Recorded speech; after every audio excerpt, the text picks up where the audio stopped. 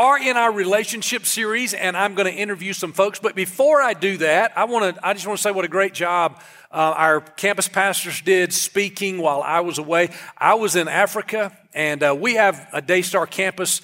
Actually, we have 10 Daystar campuses in Uganda. It's pretty amazing to see how God has grown that. I brought back some pictures. Can I show you guys some pictures? You ready for some pictures? All right, so this is the first picture. This is actually, I think that's the early service on Sunday when I was there.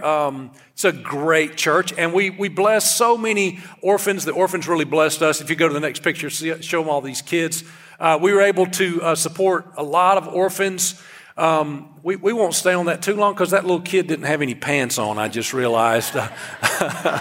That's kind of cute. But we went to some orphanages. Daystar has 2 orphanages that we support every kid in those orphanages, and they're just precious little kids, just like that will touch your heart. So right here, this is a fantastic, this is a mass baptism. We baptized 704 people in one day. These are all first-time believers in Jesus Christ. That was so amazing. We went from there, we did this massive food distribution for people in need, had 50 more people who wanted to be baptized that got saved from the food distribution, went right back out there, baptized more people. It was such a spiritual moment, very, very powerful. And I also found this gorilla in the jungle. We went through you're looking at me like I'm making this up. I was like 10 feet from that gorilla. We went on a gorilla trek up in the mountains, and you can see these gorillas. Now, if you decide to go to Africa, you don't have to do that, okay? You don't have to go on the gorilla trek. Thank you for those pictures. But we would love for you to go on a mission trip. We're doing fantastic mission trips around the world. That Africa trip is, it's kind of tough on the travel part, is difficult, and it's a more costly trip. Would love for you to do that trip, but there's some other trips that are more sort of entry level, get your feet wet, some trips to Mexico and different places that we have missions. So would love for you to do that. A little commercial for our missions department. Hey, I got a couple young people here that I know are good Christian leaders, and I wanted them to speak to you today. They are not a couple, even though there's 2 of them. I want to make that real clear at the very outset. Jacob here is a student at Daystar College. He's also dating a girl named Rachel, who's a student at Daystar College. And Ashley is a graduate of Highlands College and was in our church, came back after college. She's on our staff now. Ashley's not dating anybody, so boys, there's a chance for you, okay? I just want to say that it is Valentine's Day, all right? But we've been talking about relationships and marriage. We're going to continue this series for a couple more weeks. Today is especially about people who are not married. Now, as I wrote the message, I realized a lot of what I'm talking about today is going to really help married people as well, but we are focusing on single people. Now, what I call single is if you're not married, okay? That's what I call single. You're not married yet. So we're going to ask these guys some questions a little bit right now. I'll start with you, Jacob. Jacob, you're a guy who is not out there talking all the time. You're not all the time trying to be the center of attention. But it occurs to me that you are very clear on what you're looking for. You're not jumping into a relationship too quick, and you found a good relationship. Talk about how you got there. Like, how do you get to that place? I got there first by really just pressing into God and really making sure that relationship was in good hands first, because that's where everything starts. If you're not comfortable with yourself, and if you're not comfortable at a point to where God is your everything, to where if you don't have that relationship with Christ at its best potential in your life, that doesn't mean you have to have everything perfect, but that just means that He's your everything and you're content in that season. Yeah. That doesn't mean that season will never end. That just means that for that time, that place, you're content in that moment. Because once you're there, God will bring forth that blessing. He'll bring that person into your life. He'll give you opportunities, and He'll just bless you in that area. Yeah. So that's where it starts. That's really good. We had a little preview talk at my house yesterday, and you kind of were saying the same thing, Ashley. I'll just let you go with that. Talk about that same feeling of like who you are in Christ and how you get there. Yes. So I learned this specifically in 2019 at the beginning. I didn't know I was believing this lie that I only bring value to the table if I'm in a relationship. And that's such a lie of the enemy. We have value no matter what stage of life we're in. That's right. And so I learned that if we're always finding our value in the yeses and nos that we get in life, no matter where it's coming from, relational or in your job, our emotions are going to be like this. And we're going to be led by those emotions. So one day we're going to feel like on top of the world, like we can conquer anything. And then the next day we're going to feel lower than dirt and we're not going to feel worthy or like we even should have a good thing in our life. But I found if you can pre-find, if that's even a word, if you can pre-find your value in the blood sacrifice of Jesus Christ, you know that you are already chosen, you're already being pursued, you're already loved, you are enough, and you're not going to try and find that in a relationship. Yeah, so do you feel like a lot of people, you're on social media, you're interacting with a lot of young women, so do you find there are a lot of people that maybe they're expecting something out of a relationship or out of a guy that it's just not possible to get? Oh my goodness, yes. So I'm 25 and I've never dated, but all my friends have. And so all these girls will message me on social media or they'll ask me in person, you know, why isn't this working? Why am I dating all these guys? And they check all the like physical appearance boxes, but like when we get to the deeper stuff, it flops. And I'm like, well, where are you finding your worth? Like, what are you looking for in this guy? And they're like, oh, well, I want him to bring me joy. I want him to make me feel loved. I want him to make me feel, filled up. And could you imagine if Rachel came up to you and was like, listen, Jacob, I want you to fill my cup with the fruits of the Spirit? You would not be able to do that. It would immediately crumble. Yeah. And so it's impossible to place only what God can do on a human being. And you set up the relationship for failure. So I've never thought about it like this, but what you just basically said is a person who's doing that is asking someone to be the Holy Spirit. Oh, yeah. Because the fruit of the Spirit is like...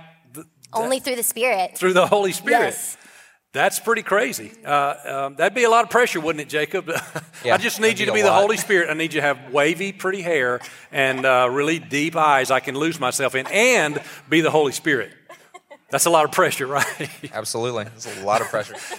So in contrast to that, what are you trying to bring to a relationship, Jacob? You're going in there, you're dating a great young girl that I know she lived in our house for a little while. She's a Daystar College student.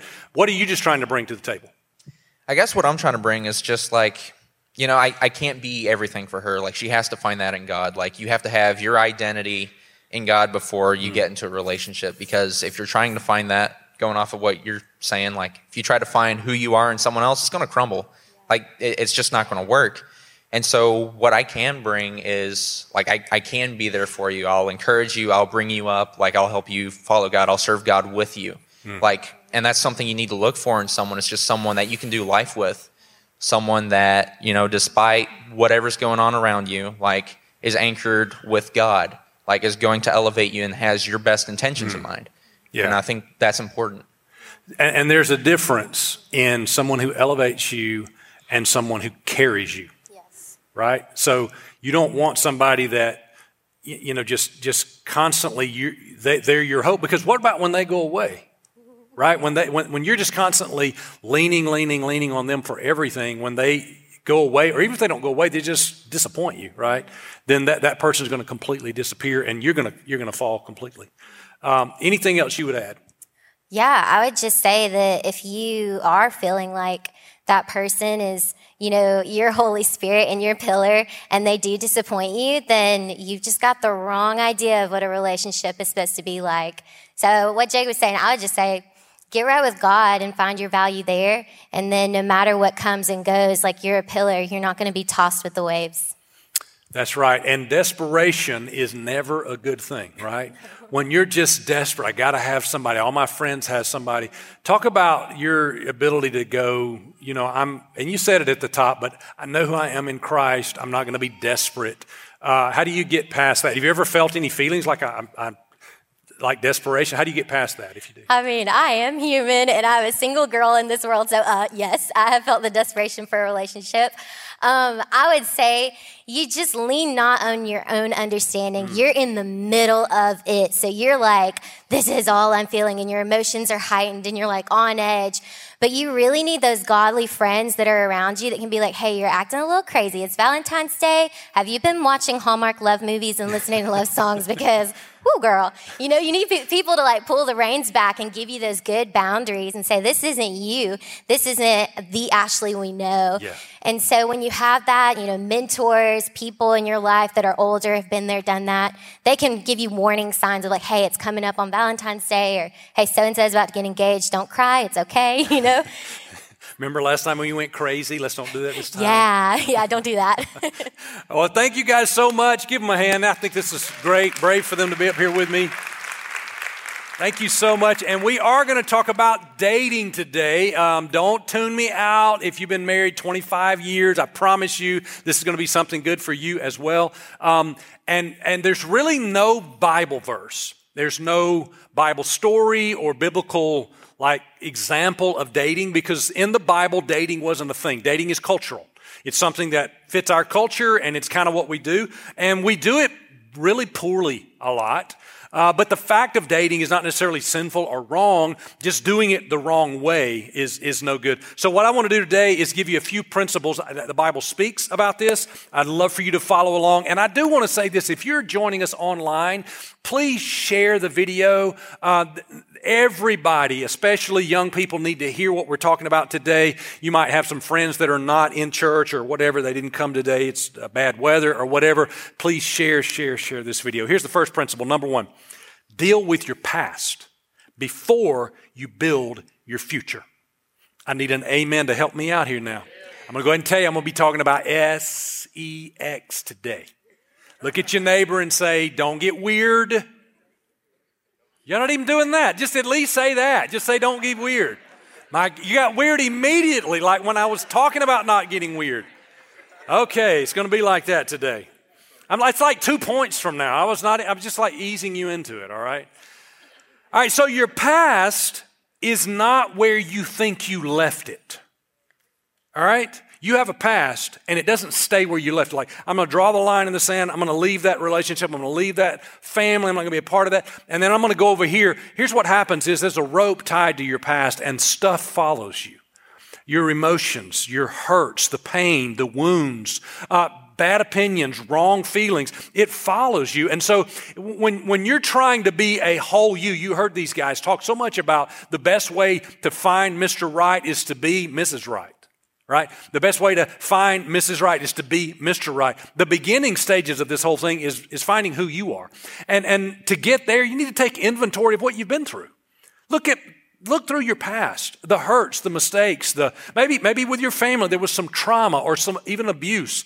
You have to process and deal with that, Maybe, a lot of times a woman who was raised in a home without a godly father or even an abusive father will have some real man issues. A lot of times they're very clingy to men. And a lot of times the wrong men. And if that's you need to know that about yourself. You need to be honest. And Ashley talked about having mentors. You need to be honest with those mentors about that. A lot of times women who have not had a good godly role model in their life will be falsely accusing of other men who've done nothing to deserve it. You need to know that about yourself and don't torpedo a relationship before it even begins. A lot of times men who didn't have a godly father in their life, they have authority issues, or maybe they had someone in their life, a mother who was domineering or a father who was abusive, and they're, I'll never be that way, and you kind of react overboard.